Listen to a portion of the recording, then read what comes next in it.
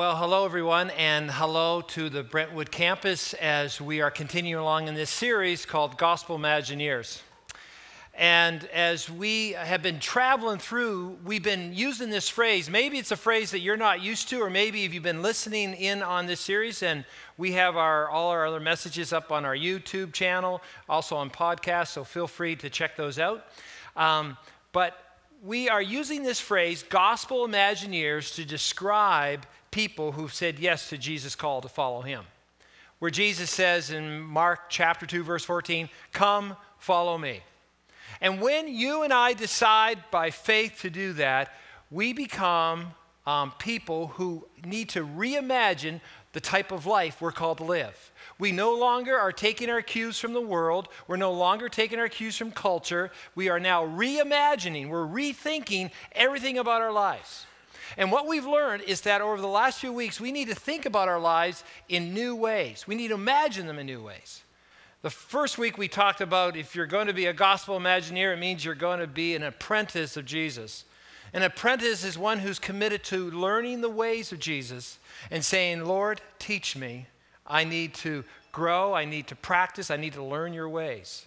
And so that's the first thing we discovered about being a gospel imagineer. The second week, we looked at this idea of being a pilgrim of Jesus, where we follow the way of Jesus, where we are people who have a destination that goes beyond this life. And we also, though, as we travel through this life, we travel with purpose, seeking to live out God's ways in every footstep that we take, and knowing that he leads us. So, again, that was the first two things that we're called to be. We're called to be apprentices. We're called to be pilgrims as we imagine what it means to really live out the gospel of Jesus Christ in our life. Well, today, on this weekend, we're looking at the third role that we're called to reimagine in our lives, and that is we're called to be storytellers. You know, as I think about storytelling, I came across this quote. It says, "Tell me a fact and I'll learn. Tell me a truth and I'll believe. But tell me a story and it will live in my heart forever." Stories are so powerful, aren't they? You know, when we invite friends over for coffee or for a meal, guess what most of the evening is spent doing? We're just telling stories. We tell stories about our childhood. We tell stories about when we first got married. We tell stories about raising our kids. We tell stories about hoping our kids will move away at some point. I mean, we just tell stories. And those stories often, we often start off with funny stories, right? Because they're the safest stories to tell. And then maybe if we get a little more trusting with the people that we're with, we may tell sad stories or challenging stories or stories where something wrong really happened to me and I'm really upset. But if we really are feeling trustworthy with the people around us, we will share the stories that touched us the most deeply, that touched our hearts, that shows our hopes, reveals our hurts, shows what we really believe. Those are the stories we'll really tell. I just want to, as you're following along in the outline, I just want us all to get this in our head that we are all created to be storytellers. We all are storytellers. We have stories that influence us that we may not even be aware of. Sometimes when I know I'm doing pastoral counseling with people, I'll ask them to tell me a story about, parts of their life. And sometimes I've had people say, I've never told anyone this before. The truth was, I don't think they've been telling themselves that story either for a long time. Because all of a sudden it reveals something. It helps them understand either what's going on in their life, makes them more aware of what God may be doing. What we have to understand is that we all have stories that give us a frame of reference to life. Our stories are unique. They really are. They're different faces, different names, different places. We all have unique stories, yet I would want to contend with all of you that our stories all still have common themes. My daughter Megan, who studied literature and drama, she was pointing out to me one day, she said, "Dad, really," she said, all the great literature, all the great dramas, throughout history really can be boiled down to 7 major plot lines. I said, really? I mean, there's been, millions of stories that have been told. And she said, yeah, really.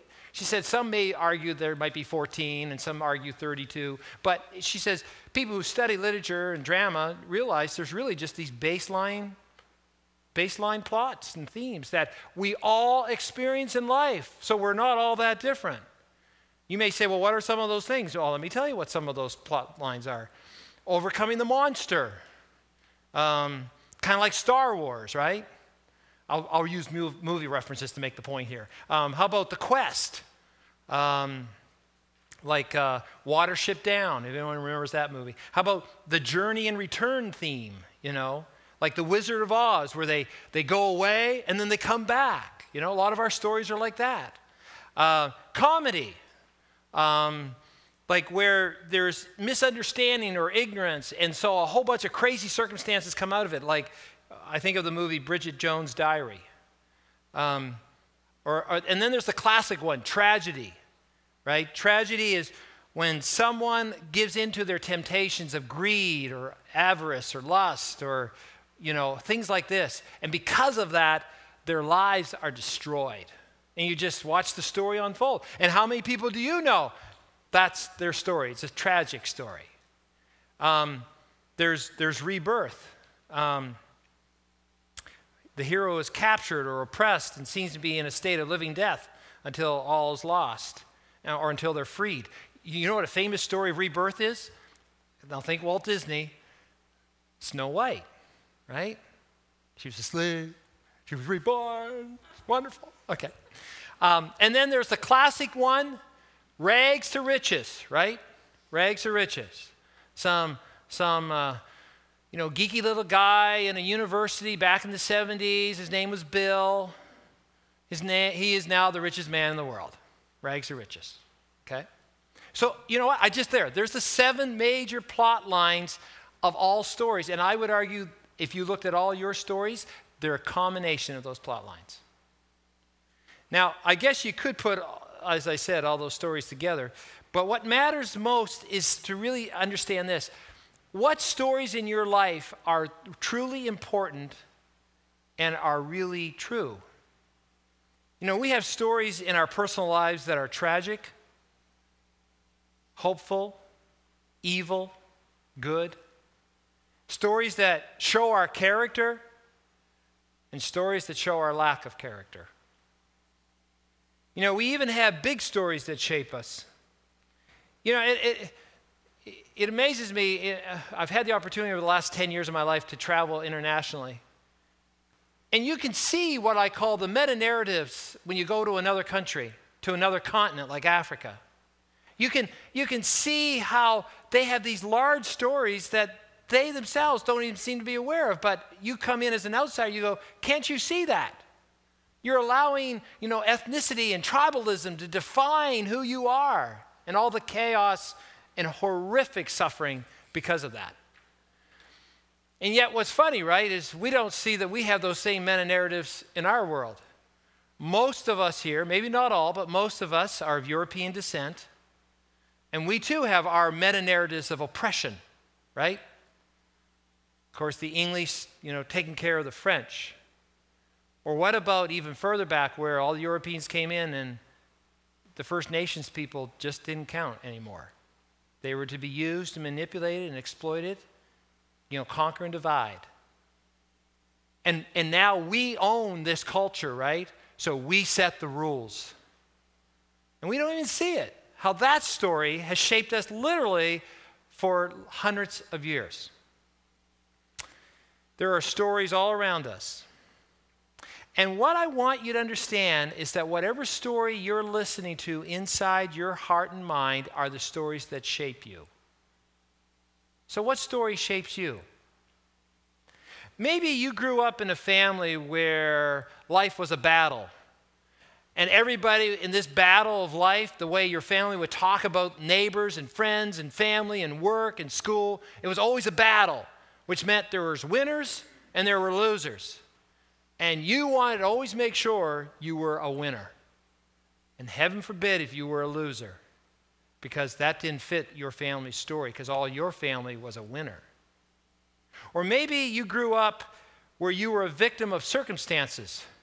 I mean, absolutely unfair circumstances. You were overlooked, you were abused, you were, vilified. And so for you, the way you're dealing with your story in life is to say, life's unfair, why bother, why try? And you sort of have this laissez-faire approach to life because it's your way of protecting yourself from any more pain. That's your story. That really guides you. Or what about someone else who says, my story is just trying to prove that I'm worthy. That I'm worthy of love, I'm worthy of respect. So everything I do, I'm going to show to you that I'm the best, I'm in front, I'm the winner. And these people with this type of, making themselves worthy, they loathe making mistakes, and they're always striving. Or how about this storyline? You're saying, the only person you really can trust in this world is yourself. So you lean hard on yourself. And heaven forbid, again, if you ever let yourself down, you're in trouble. But that's your story. Your story shapes your life. If I were to ask you, what is your story right now that's shaping your life, what would you say? Seriously, what would you say? Maybe you've never thought about that question before. It's a good question to ask yourself. And often our story is rooted in our families and in our family history and in the culture around us. Now here's the thing, though, that when we start reading the Bible, and this moves us to the next point, God interrupts our story with new stories. That when you come to a place like this and we start talking about what does it mean to have faith in God, I want to say God not only interrupts your story, he wants to interrupt it, he wants to change it, he wants to transform it, he wants to, in fact, give you new stories. I believe that one reason why God so desperately wants to interrupt our stories, because so often, I don't care how good your story is, it still has lies to it. Your story still has brokenness to it. And God wants to interrupt it to really show you the new story, the story that can totally change you. I want to just turn to a story we find in John chapter 9. John chapter 9. And it's a great story because it's about Jesus who encounters a man who was born blind. And if you got your Bibles, follow along, or if you want to look along on your smart tablet or smart device, feel free to do that as well. But I just want to walk you through this story just for a moment. So let's just go.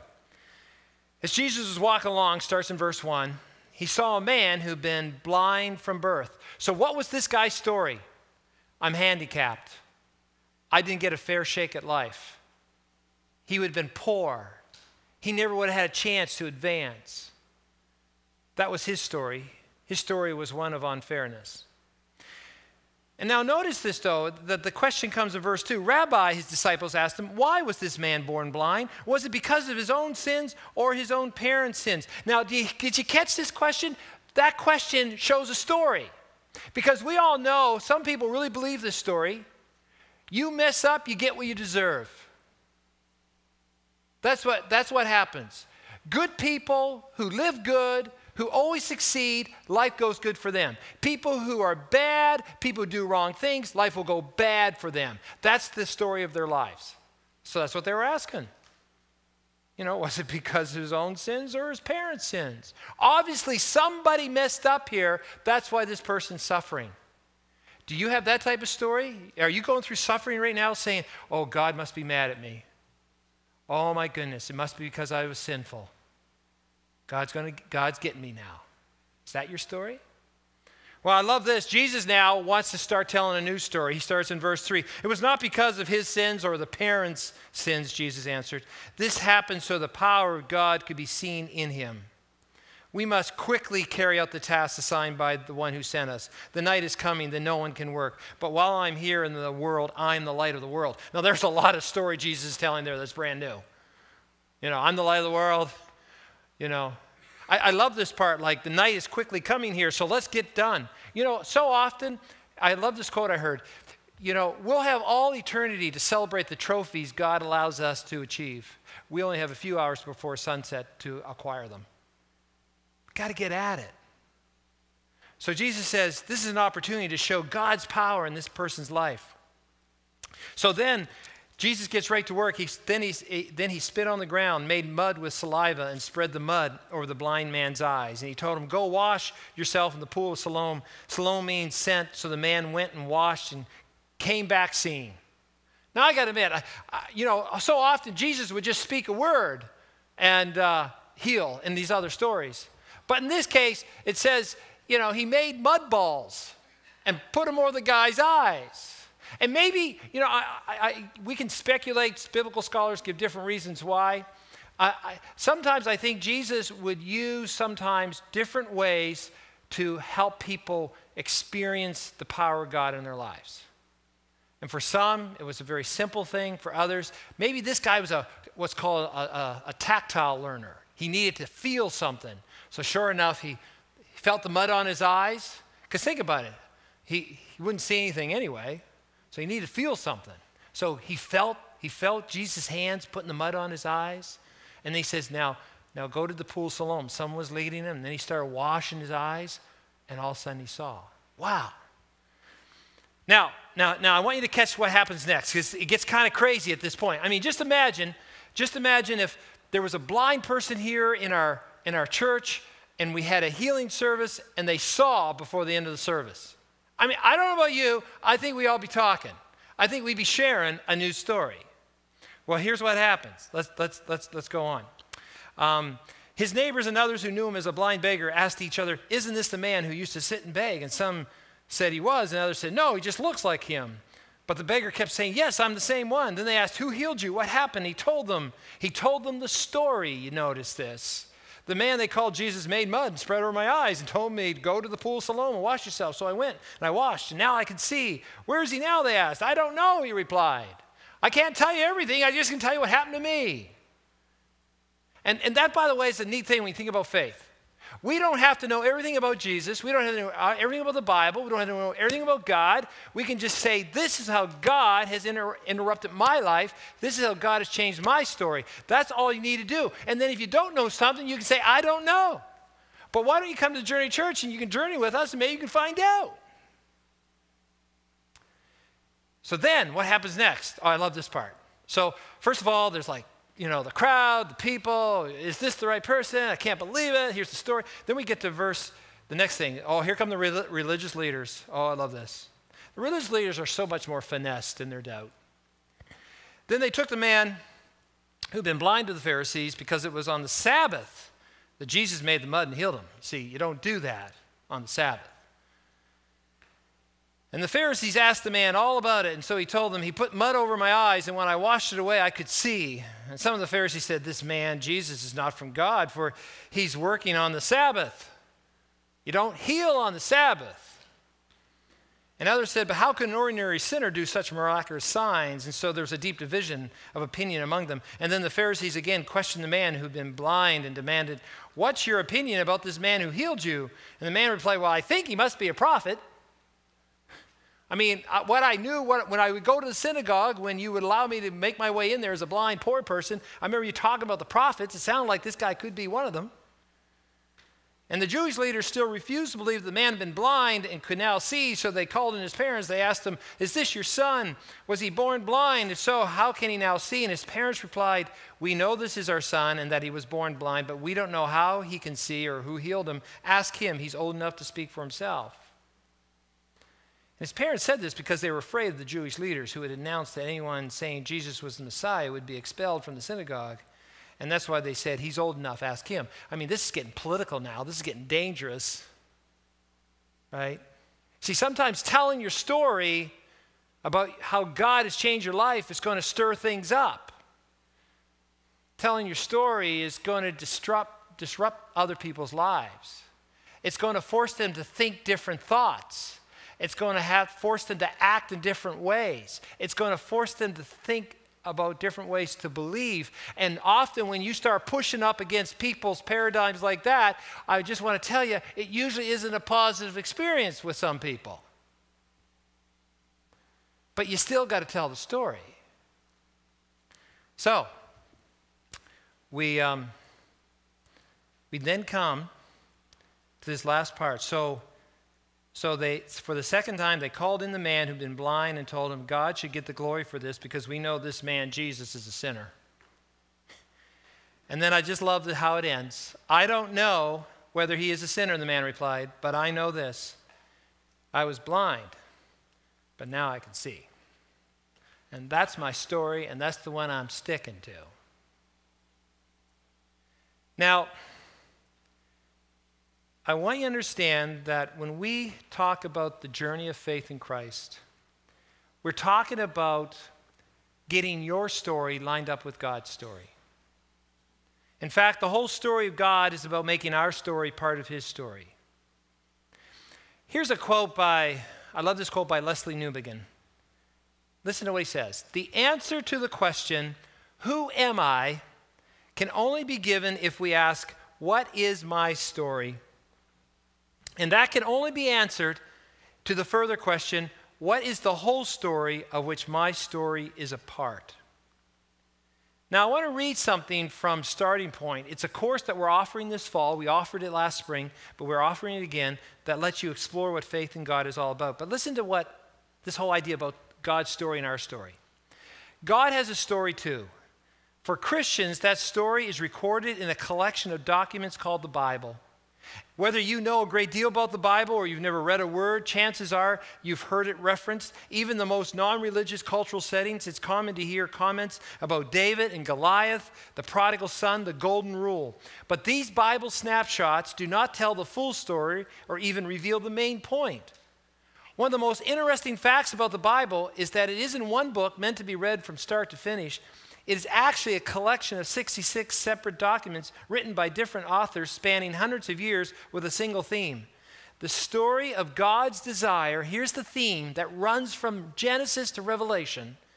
It's the story of God's desire to restore a relationship with humanity at an unimaginable cost to himself.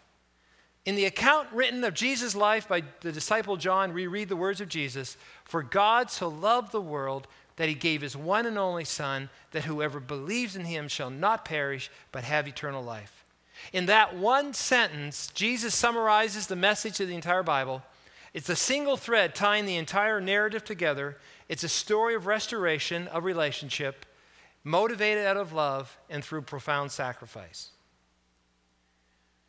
So, in our reimagining of what it means to have faith in God, we are called to be storytellers.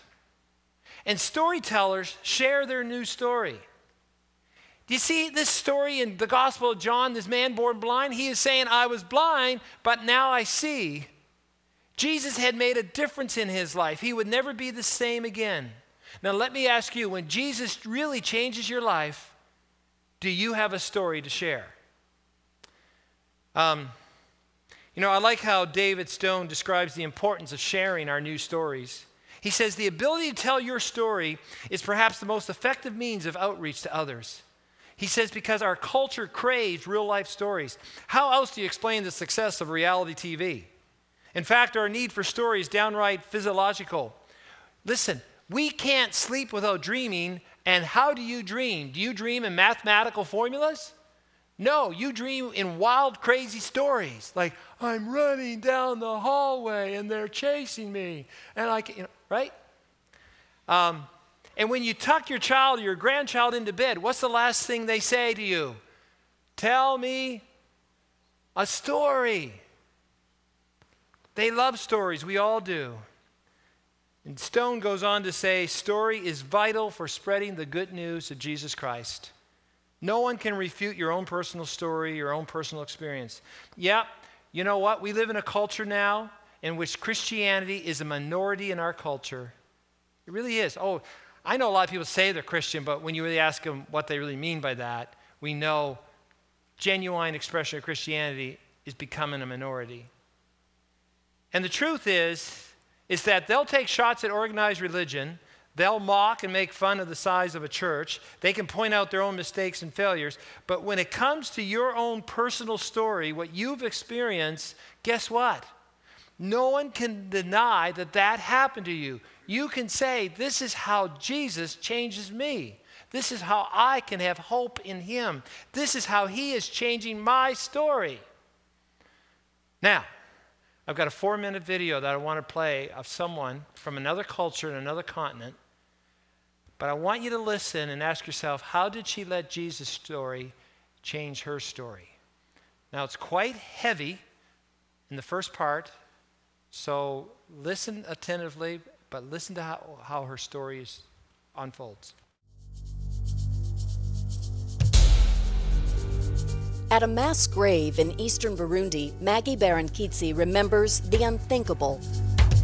It happened in 1993 at the Catholic bishop's residence where she worked. It's very hard. As ethnic violence exploded across the country, men with machetes invaded and unleashed a nightmare, separating ethnic Hutu people from ethnic Tutsis. They took off my clothes and then they tied me and they said, "Your punishment that you keep silence, we will kill them in front of you." They began to kill priests, nuns, all the Hutu they know. When the bloodbath was over, 72 people were dead. And I stayed alone among those bodies. I don't want to go. Over the following days, she risked her life to bury the victims. You can't imagine. 15 years after, I still wondering why. Why? What do you do after something so horrific? For Maggie, the answer was extraordinary. I am Christian, and I know that our human vocation is to love. I will try to make new generation Hutu and Tutsi together. As a war unfolded that would last 12 years and take 300,000 lives, she gathered orphans, dozens at first, then hundreds, then thousands as her own. I took those children with confidence because I believe that God is God. He will help me. Maggie established Maison Shalom, the House of Peace, to restore these children. Her belief was that they needed education and love. And despite all they'd lost, a real home. So her children live not in orphanages, but in houses, caring for each other in small groups, living as a family. They have a future because it's their home. They have, when they leave school, they said, "We go home." Throughout the war, they lived as a testament to peace. Maggie's children work together in businesses they own and run, including a salon, a tailor and seamstress shop, a mechanics school called the Garage of Angels, where former child soldiers, street children, and war orphans learn a skill and earn a living. Even their teacher is a child of Maison Shalom. I can't imagine what I would have become because of the war, but everything I am now is thanks to Maison Shalom. Over the years, Maggie added a library, language classes, computer lessons. And to prove to the children they deserved more than just survival, she built them a cinema and opened a swimming pool. Shalom was born to say no to the war, to say yes to the love, yes to the life. With Maggie, Maison Shalom is open to everyone so that healing, even in unspeakable circumstances, can truly take place. Reconciliation and forgiveness run deep at Maison Shalom, a place where Albert, a Hutu, and Mediatrice, a Tutsi, can grow up as brother and sister. On nous sent à l'aise puisque God created us to be equal and not to be separated by ethnicity. So at Maison Shalom, we all live as children of God. Her work has touched more than 30,000 children. They rebuilt my heart. They give me hope. She is the living proof of what one person of faith can do to bring peace and hope to the world.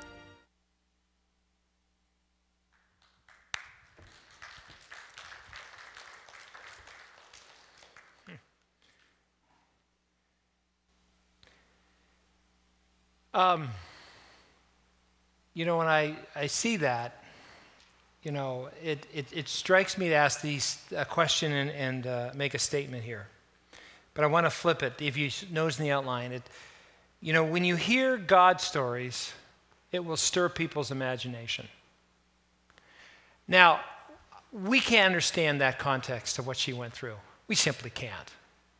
It was unbelievably horrific. The injustice was unimaginable. Ironically, did you notice it was the Tutsis now, because they went to Burundi, which was south of Rwanda. Because remember, it was the Hutus who slaughtered the 800,000 to 1 million Tutsis. And so Tutsis decided to continue the story of violence and hate and power by going down and finding Hutus and killing them back. Revenge. The story of revenge. And we can look at all that and say, I just can't believe that things go on. I wonder here in our little Atlantic Canada city called Moncton, where there are stories of revenge going on, where there are stories of power going on, where there's stories of, did you catch that, how they're trying to help the next generation have a new story, and the new story is rooted in the gospel? God created us, and he created us equally. And I'm sure if they were talking more, they'd say, and Jesus died for everyone. So there's no difference between a Tutsi and a Hutu. There's no difference between a Francophone and an Anglophone. There's no difference between an upper class person and a lower class person. There's no difference between First Nations people and the people in our rest of our society. There's no difference. Jesus died for us all. He wants us to love. Our vocation is to love, as she says. But that's a new story. That's a new story. So let me ask you this. Where does God need to interrupt your story right now? Where does he need to interrupt your story? Do you need to have your story, do you need to have a new imagination of what God wants to do? Does your story have to include trusting him more? Does your story mean looking to him to find healing? Or maybe your story now needs to say, God, I'm open to being led to serve. Or maybe it's saying, God, I need to encounter your presence in a more profound way. Or maybe it's saying, God, help me to be open so that your hand is working through me. Or maybe your story is just that you're going to share your hope in Christ, that you were blind and now you can see. Maybe your story is that you are going to become for the first time, instead of standing on the sidelines, you're going to become an instrument of peace.